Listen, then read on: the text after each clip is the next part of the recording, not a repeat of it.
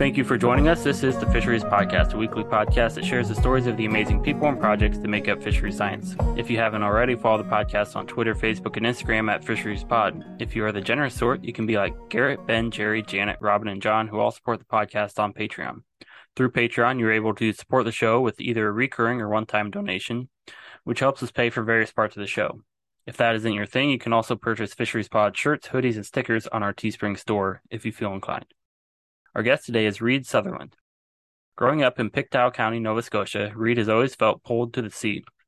In May of 2022, she graduated from the University of New Brunswick with both a Bachelor of Arts in English and a Bachelor of Science with first-class honors and concentrations in marine biology, aquatic biology, and wildlife ecology and conservation.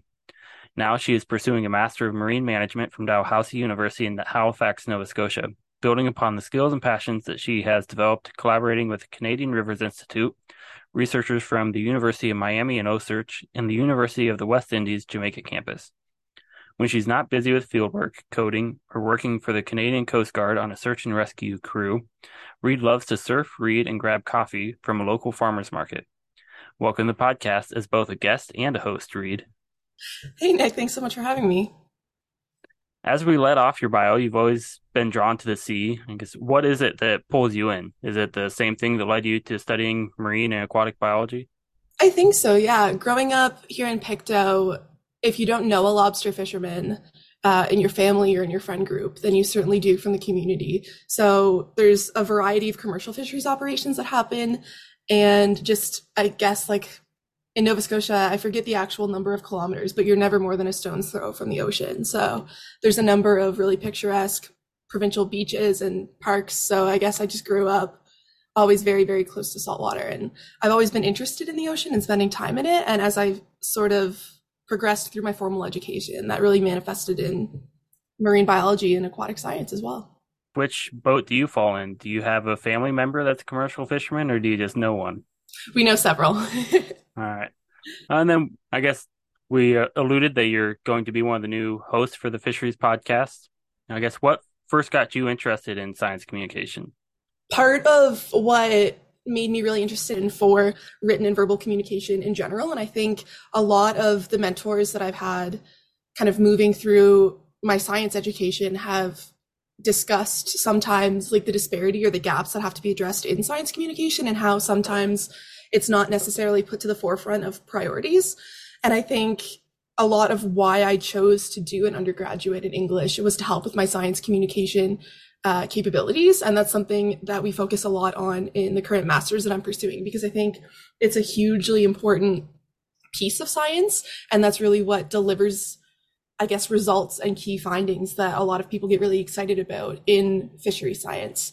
To the public, it makes it digestible and accessible to people that are also interested in it, like other stake and right holders that might not be formally trained in like statistics or biochemistry or physical and geological oceanography. So I think it's a huge piece of the puzzle in addressing the contemporary issues in marine management that scientists, whether that be natural scientists or social scientists or economists, are currently facing and trying to problem solve. So I think that's a huge part of why I became interested in it, was seeing other people in the communities that I've been a part of through my scientific endeavors talking about how this is sort of a gap that needs to be addressed. And I think there's really unique and creative ways to do that, similar to the Fisheries Podcast. And so we've mentioned a couple times that you had a double major, and one of those majors was an English major. Did you start off at the University of New Brunswick with that English major, or was that something you picked up once you kind of developed this passion for science communication? Yeah.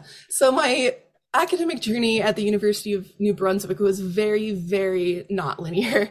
When I accepted my initial offer, I actually was going to go to the University of New Brunswick for a Bachelor of Philosophy in Interdisciplinary Leadership.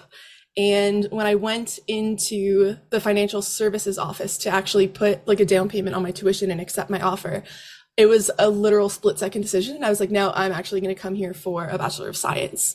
So for the first couple of years of my degree program, I was strictly a Bachelor of Science in Biology student. And then I had the opportunity to work in Jamaica as an intern over one summer. And I also went on an exchange semester to Thailand. And it was sort of between those two experiences where I started taking more English classes just because it's something I'm really passionate about. And one of my advisors told me how close I was to a minor in English. And upon, I guess, further consideration and investigation into things like credit hours and sort of the technical components of getting, a degree and checking off boxes, I was really close to actually getting an entire undergraduate. And I stayed one extra year at UNB. So I did my concurrent degrees in 5 years, and it just made sense at that point in time for me to add another degree to my program in my third year of university.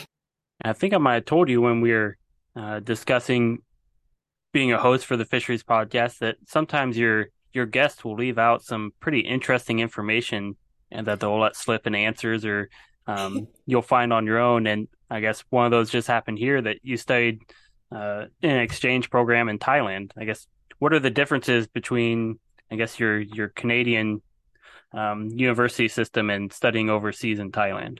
I think that was a really valuable experience for me, especially considering the subject matter that I studied, as well as my future career path in fisheries science and issues like marine management and so forth.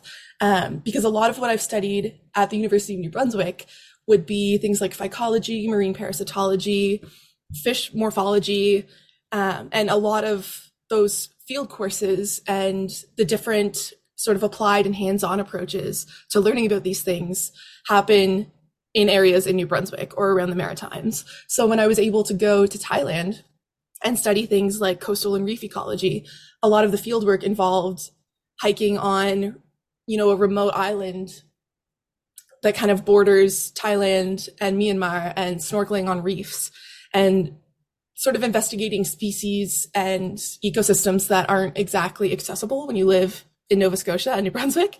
So I think that was a really cool and notable difference. And I guess one of the more, still a big difference, but less related to the actual science, was that I actually wore a school uniform, which happened to be the first time I've ever done that. So that was kind of a fun cultural difference as well. During your time at the University of New Brunswick, you also worked in the Canadian Rivers Institute, helping with a variety of projects. Other than your undergraduate thesis, which we'll get into in a bit, is there one project that pops back in your memory more often than the others? Absolutely. I'm really fortunate for the people that I've met when I worked with CRI and in the Linen Sari lab at UNB. And I think one of the coolest projects I was involved in was a striped bass stomach sampling study. So my colleagues and I at the lab would be routinely fishing for striped bass in Miramichi, which are positively delicious. And it's also fun to get to spend a summer fly fishing and spin rod fishing on the Miramichi, which is quite a famous spot around here for doing so.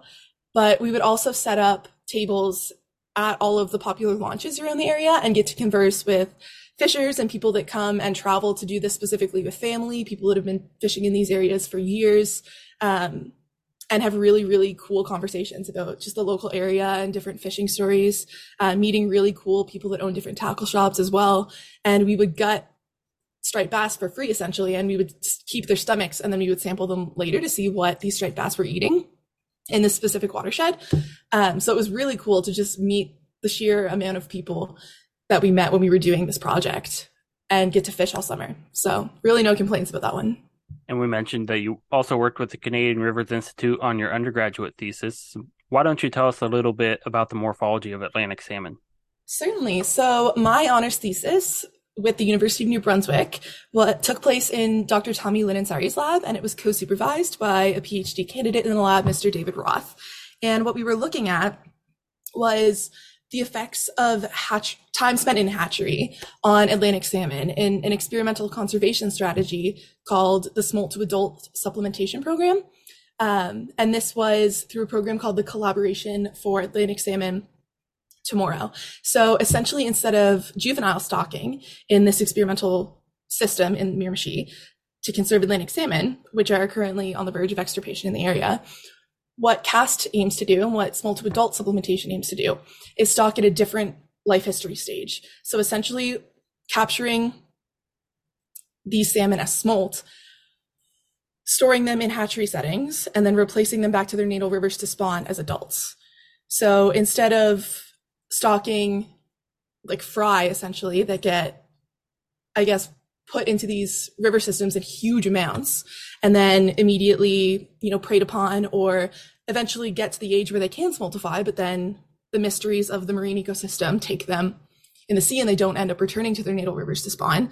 What researchers through CAST and the Small to Adult Supplementation Program are aiming to do is experiment with different life history stages in hatchery and as well as replacement in natal river systems to hopefully promote successful spawning of Atlantic salmon where in the rivers that they've come from. That all sounds like really, really fascinating work. I guess, were you able to come up with any conclusions in the time that you were working on the project? So my honors thesis was predominantly looking at the effects of the hatchery environment on different age classes, which we refer to as hatchery winter classes in this project, in terms of things like fecundity and maternal provisioning, a few different metrics. And essentially, one of the, I guess, key takeaways in terms of aquaculture, which is sort of like a widely known, I guess, theme in aquaculture, is reducing or minimizing the effect of the hatchery effect on these fish. So trying to mimic nature as closely as possible in terms of densities, substrate, because you can have what's called like shovel tail in aquaculture fish or in hatchery raised fish, and different sort of morphological differences that are largely due to time spent in hatchery. So minimizing those effects by reducing or mitigating the amount of time that fish spend in hatchery environments is definitely crucial. And I think that's why this is such a controversial topic, or hatchery environments in general are such a controversial topic in terms of even like sea farming and sea penning in cages in commercial aquaculture as well, is because there are some phenotypic deviations and some genetic deviations depending on kind of how fish are spawned in hatchery and how long they're kept in hatchery as well. But I think if there's anything that people who work in fisheries are realizing, with climate change evolving and all the different issues that people in the marine sector are facing, is that modern problems require very modern solutions. So it's very interesting to see this work continue through UNB and CRI. I'm sure it was a somewhat hard decision to step away from that and move on to your master's program. I believe you just wrapped up your first semester there at Dalhousie University, working towards a master's degree in marine management. I guess, what specifically are you studying for this project? For sure. Yeah, it was definitely tough to step away from UNB as well as the lab. I've sort of mentioned already, I've made a wealth of fabulous connections there and I've learned so much. But something that was really important to me moving through my undergrad and even post-secondary education, really trying to stick my hand in as many different baskets as I possibly could and just garner different experiences that would inevitably, lead to transferable skills in whatever academic or professional setting I move to. So whether or not that's science communication, ability to use coding software like R, different soft skills, leadership development, all of that. And that was, another step on that journey, was meeting all the people that I did in the lab and having all the different experiences that I've had. But now here at Dalhousie, where I'm studying, as you've mentioned, my master in marine management, what this program really focuses on and what really drew me in is the area of fishery science. So my colleagues and the other people in my cohort are in things like policy, in social sciences, and human dimensions of marine protected areas, for example. One of my close friends is studying that. And where I come from a more natural science heavy background, and I have a preference and different experiences with coding and using statistics, there's a really cool sort of blend of people with different expertises that are all working towards solving contemporary issues in marine management. So a lot of what my program looks at is de-siloing or sort of promoting that interdisciplinary, collaboration across fields of social science and natural sciences as well, and looking at different knowledge systems and ways of knowing, whether or not that's traditionally, rooted in Western science, or also looking at indigenous knowledge systems, to explore things like co-management and shared governance in marine resource management, and consultation with different stake and rights holder groups as well. So not only are we looking at creating or revising or reviewing existing policy in terms of the management of marine resources, but also how to make the approaches to solving these issues more based in systems thinking. So it's a really cool way to be exposed to concepts that I never really had to be exposed to or never really was exposed to throughout my natural science background. So I'm really trying through my own graduate project and my research to lean into extracting different fisheries management perspectives and recommendations out of natural science, but also root them through an intersectional lens and a lot of social science that I haven't had a lot of experience with. So it's been a very eye-opening experience, lots of very cool learning and seminars and collaboration so far.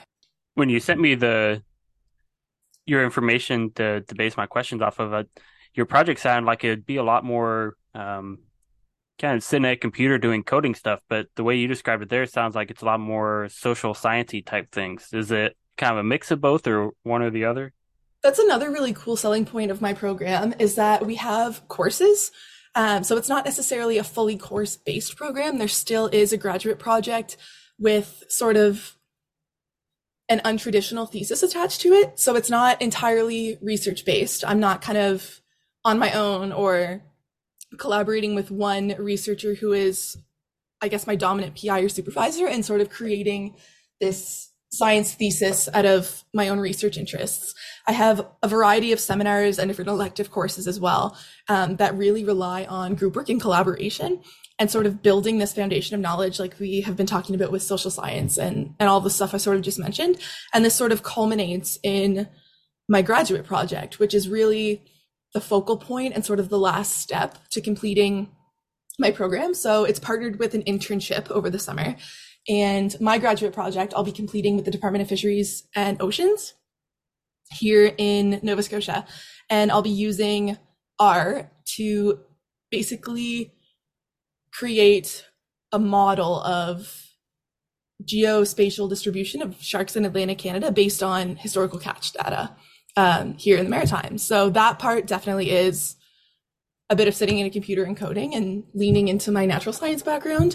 But what's really cool is being able to tease fisheries management implications out of that project and apply them through sort of that social science intersectional lens. So basically looking at if there's any recommendation I can make that mitigates bycatch of endangered shark species here in Atlantic Canada based on overlap with commercial fisheries and different things like that, which is really interesting. You mentioned that that's kind of paired with an internship. Does that internship mean that you get to go out and sample the sharks, or they mostly stick you behind a computer and make you do all the boring work? As much as field work, it definitely is fun. I don't know if that just makes me a nerd for the fact that it's equally interesting to be coding in R.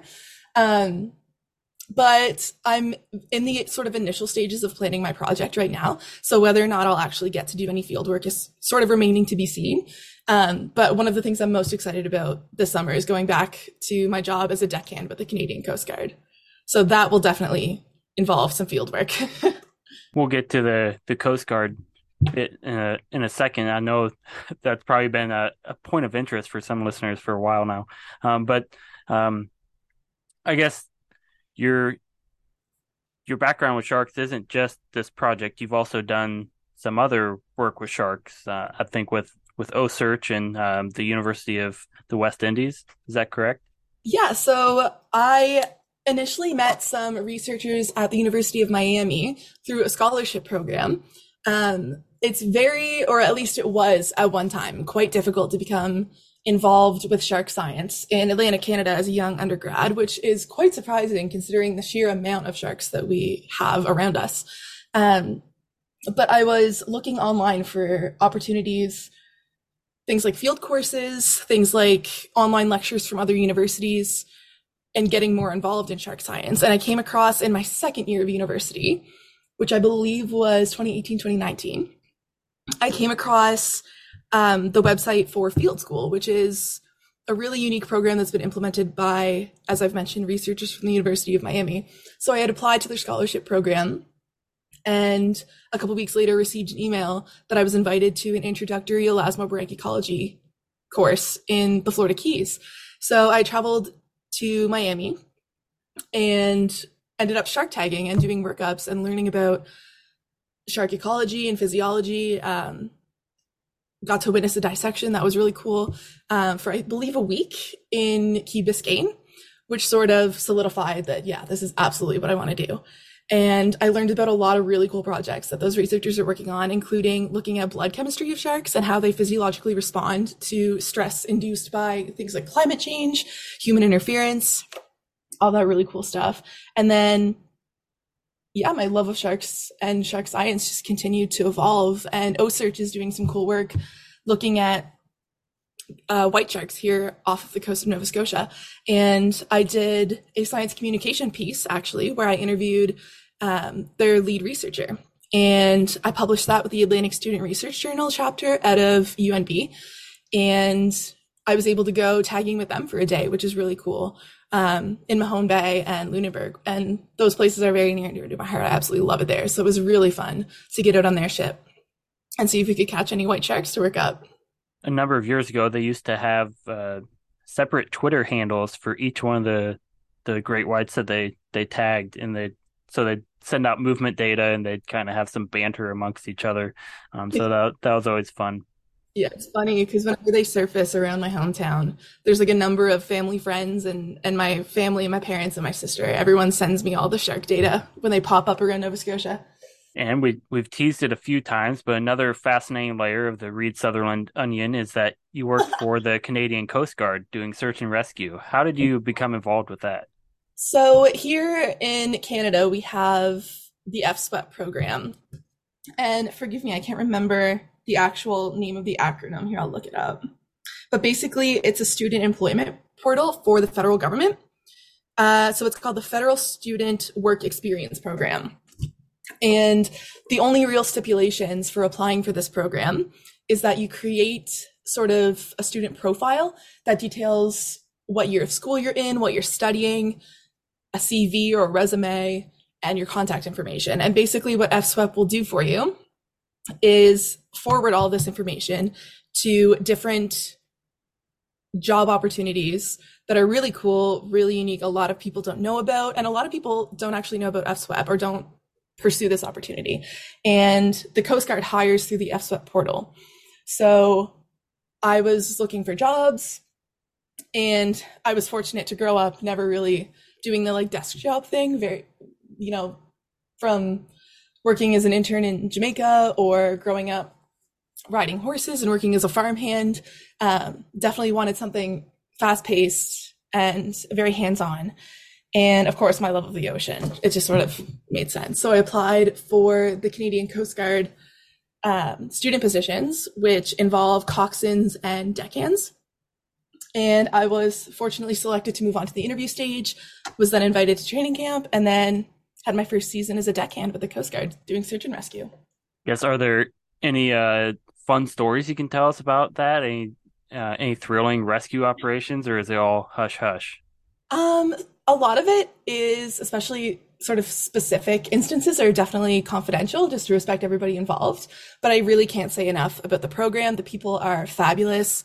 We're trained with a variety of different certifications and hands-on experiences that are hugely beneficial to anybody that wants to work in the marine sector. You get pretty good at maneuvering boats. You get to spend your summer on the water. And I think the biggest part and the biggest thrill for all of the students that are involved in these crews is being able to share our love of the ocean and being in and on it with other people and helping them to do that safely, which is really fun. So there's nothing better than, going out on patrol and just like seeing everybody enjoying the water, being able to help out where we're needed. It's definitely the best job I've ever had, and I can't wait to go back. For the audience's imaginations, they can just pretend that you're like Ashton Kutcher and Kevin Costner in The Guardian. Absolutely, yeah. No, that's funny. That's a training camp must-have. Everybody always watches The Guardian. Do you get yelled at in training camp if you reference The Guardian? It hasn't happened to me yet, but I also haven't looked at any of my instructors and said, hoorah! Maybe I'll do that next year. You also mentioned that you are into surfing, and in complete Midwestern naivete, I must ask, do you surf on the shores of Nova Scotia?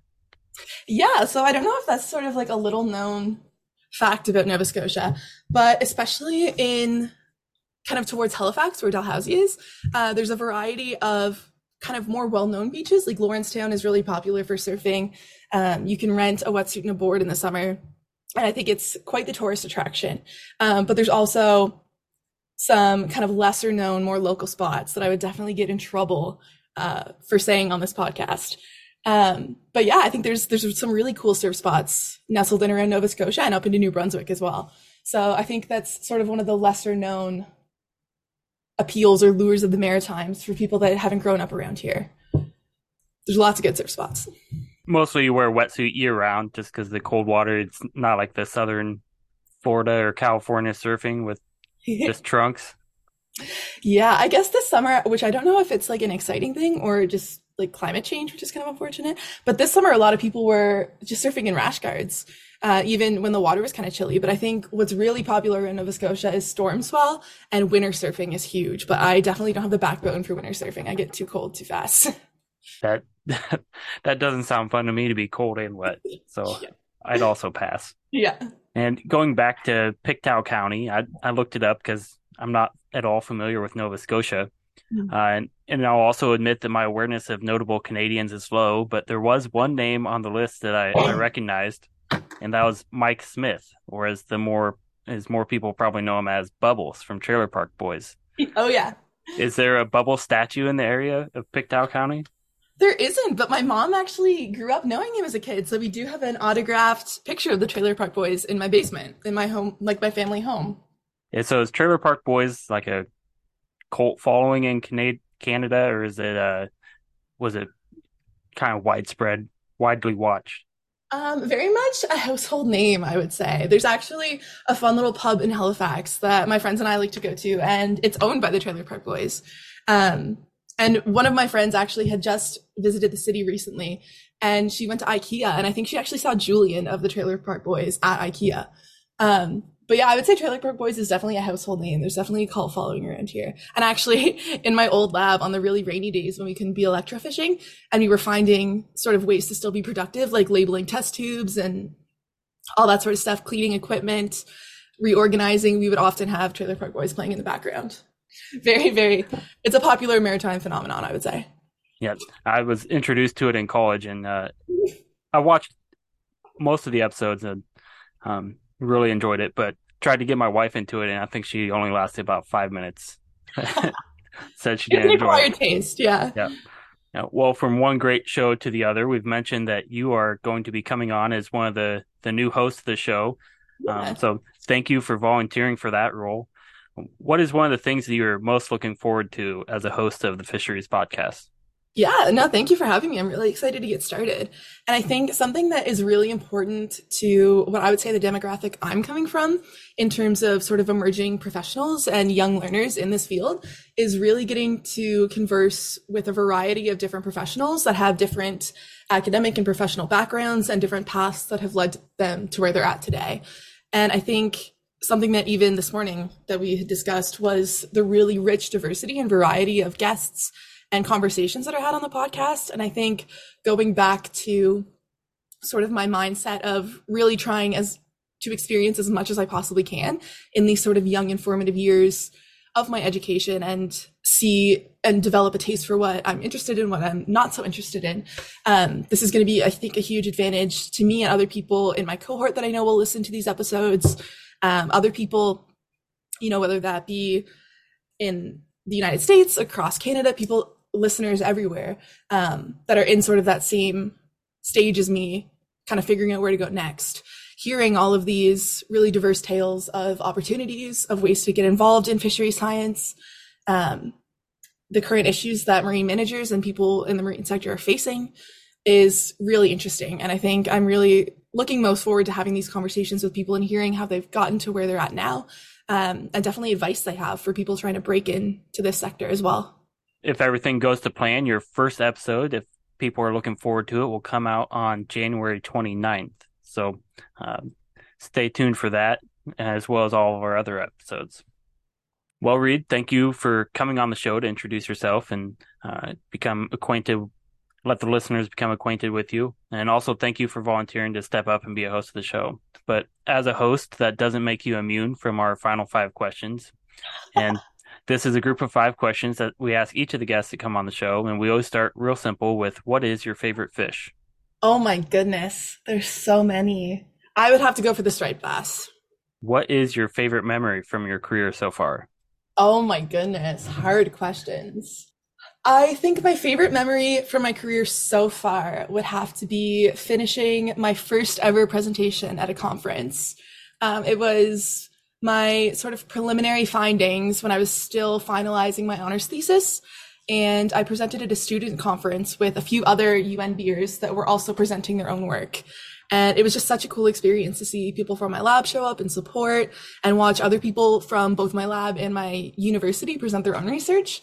And as a young undergrad, I think, especially as a young female undergrad, I was facing a lot of like imposter syndrome and wondering where I was going next, what next educational and professional steps I would take, trying to make career decisions, and also trying to finish this thesis. So I think presenting and ultimately winning an award was just like a very validating and fun experience, especially during COVID. Everything was virtually delivered.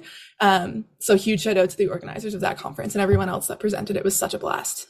We mentioned that you just started your master's program, so it might be a few years down the road, but what is your dream job or dream location to work in? Oh man, I would say I'm definitely eyeing the Department of Fisheries and Oceans with the Government of Canada. I would love to do potentially research with them. I would love to see what the opportunities are for continuing with the Coast Guard. But I'm definitely looking at Government of Canada would be up there with dream jobs. And if money was not an issue, what is one project that you would like to work on? Oh man. Once again, there are just so many.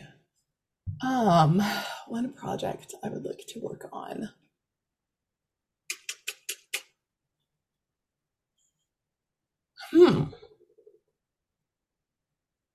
I think I would definitely have to head back to Discovery Bay Marine Lab in Jamaica, where I did my internship after the summer, after my second year of university. I did lots of cool projects with them. They were huge players in community engagement and scientific outreach. They were doing really cool projects like juvenile nursery mapping and eel and turtle grass areas surrounding the lab. They were doing lots of cool work with mangroves and aquaponics. So I'd definitely like to go back there and see what they're up to and hang out with them a little bit more. And finally, if there was one point or one principle that you could have programmed into everyone's head, what would it be? I think I would have to go back to the discussion of intersectionality and interdisciplinarity in fishery science. It's definitely something that I've been learning the most about in the first semester of my master's. And I've been learning from some really, really awesome people that have diverse backgrounds in doing this. So it's definitely changed and shifted my mindset from more of a linear approach to more of a systems thinking approach. Shout out to Dr. Hannah Harrison. I think she actually was a guest on this podcast. She is my professor for contemporary issues in marine management. And I definitely credit that class to shifting a lot of my mindset and the ways that I approach thinking about complex issues. And I think that a lot of the things that we cover and a lot of the papers that we read definitely should, if they aren't already, shaping the minds of sort of the next generation of marine managers. Well, Reid, thank you for coming on the podcast today. It was a pleasure hearing about you and your background, and I guess our listeners will look forward to hearing from you more. If people want to find out more information or get a hold of you, what would be the best way to do that? You can find me on LinkedIn, and also definitely happy to chat over email. And then my email is just reid.sutherland@dal.ca. And if you would like to get a hold of me or anyone else at the Fisheries Podcast, including Reid, you can find us on Twitter, Facebook, or Instagram at FisheriesPod, or old-fashioned email feedback@thefisheriespodcast.com. I hope that you enjoyed this episode. You can download past, present, and future episodes on your favorite listening app, or stream it from Spotify or thefisheriespodcast.com. And don't forget, you can help support the podcast with a monthly contribution through Patreon, or by rocking some awesome Fisheries Podcast logo shirts and hoodies available on Teespring. I am Nick Kramer, and thank you for listening to the Fisheries Podcast. And remember to open your mind to alternative thinking.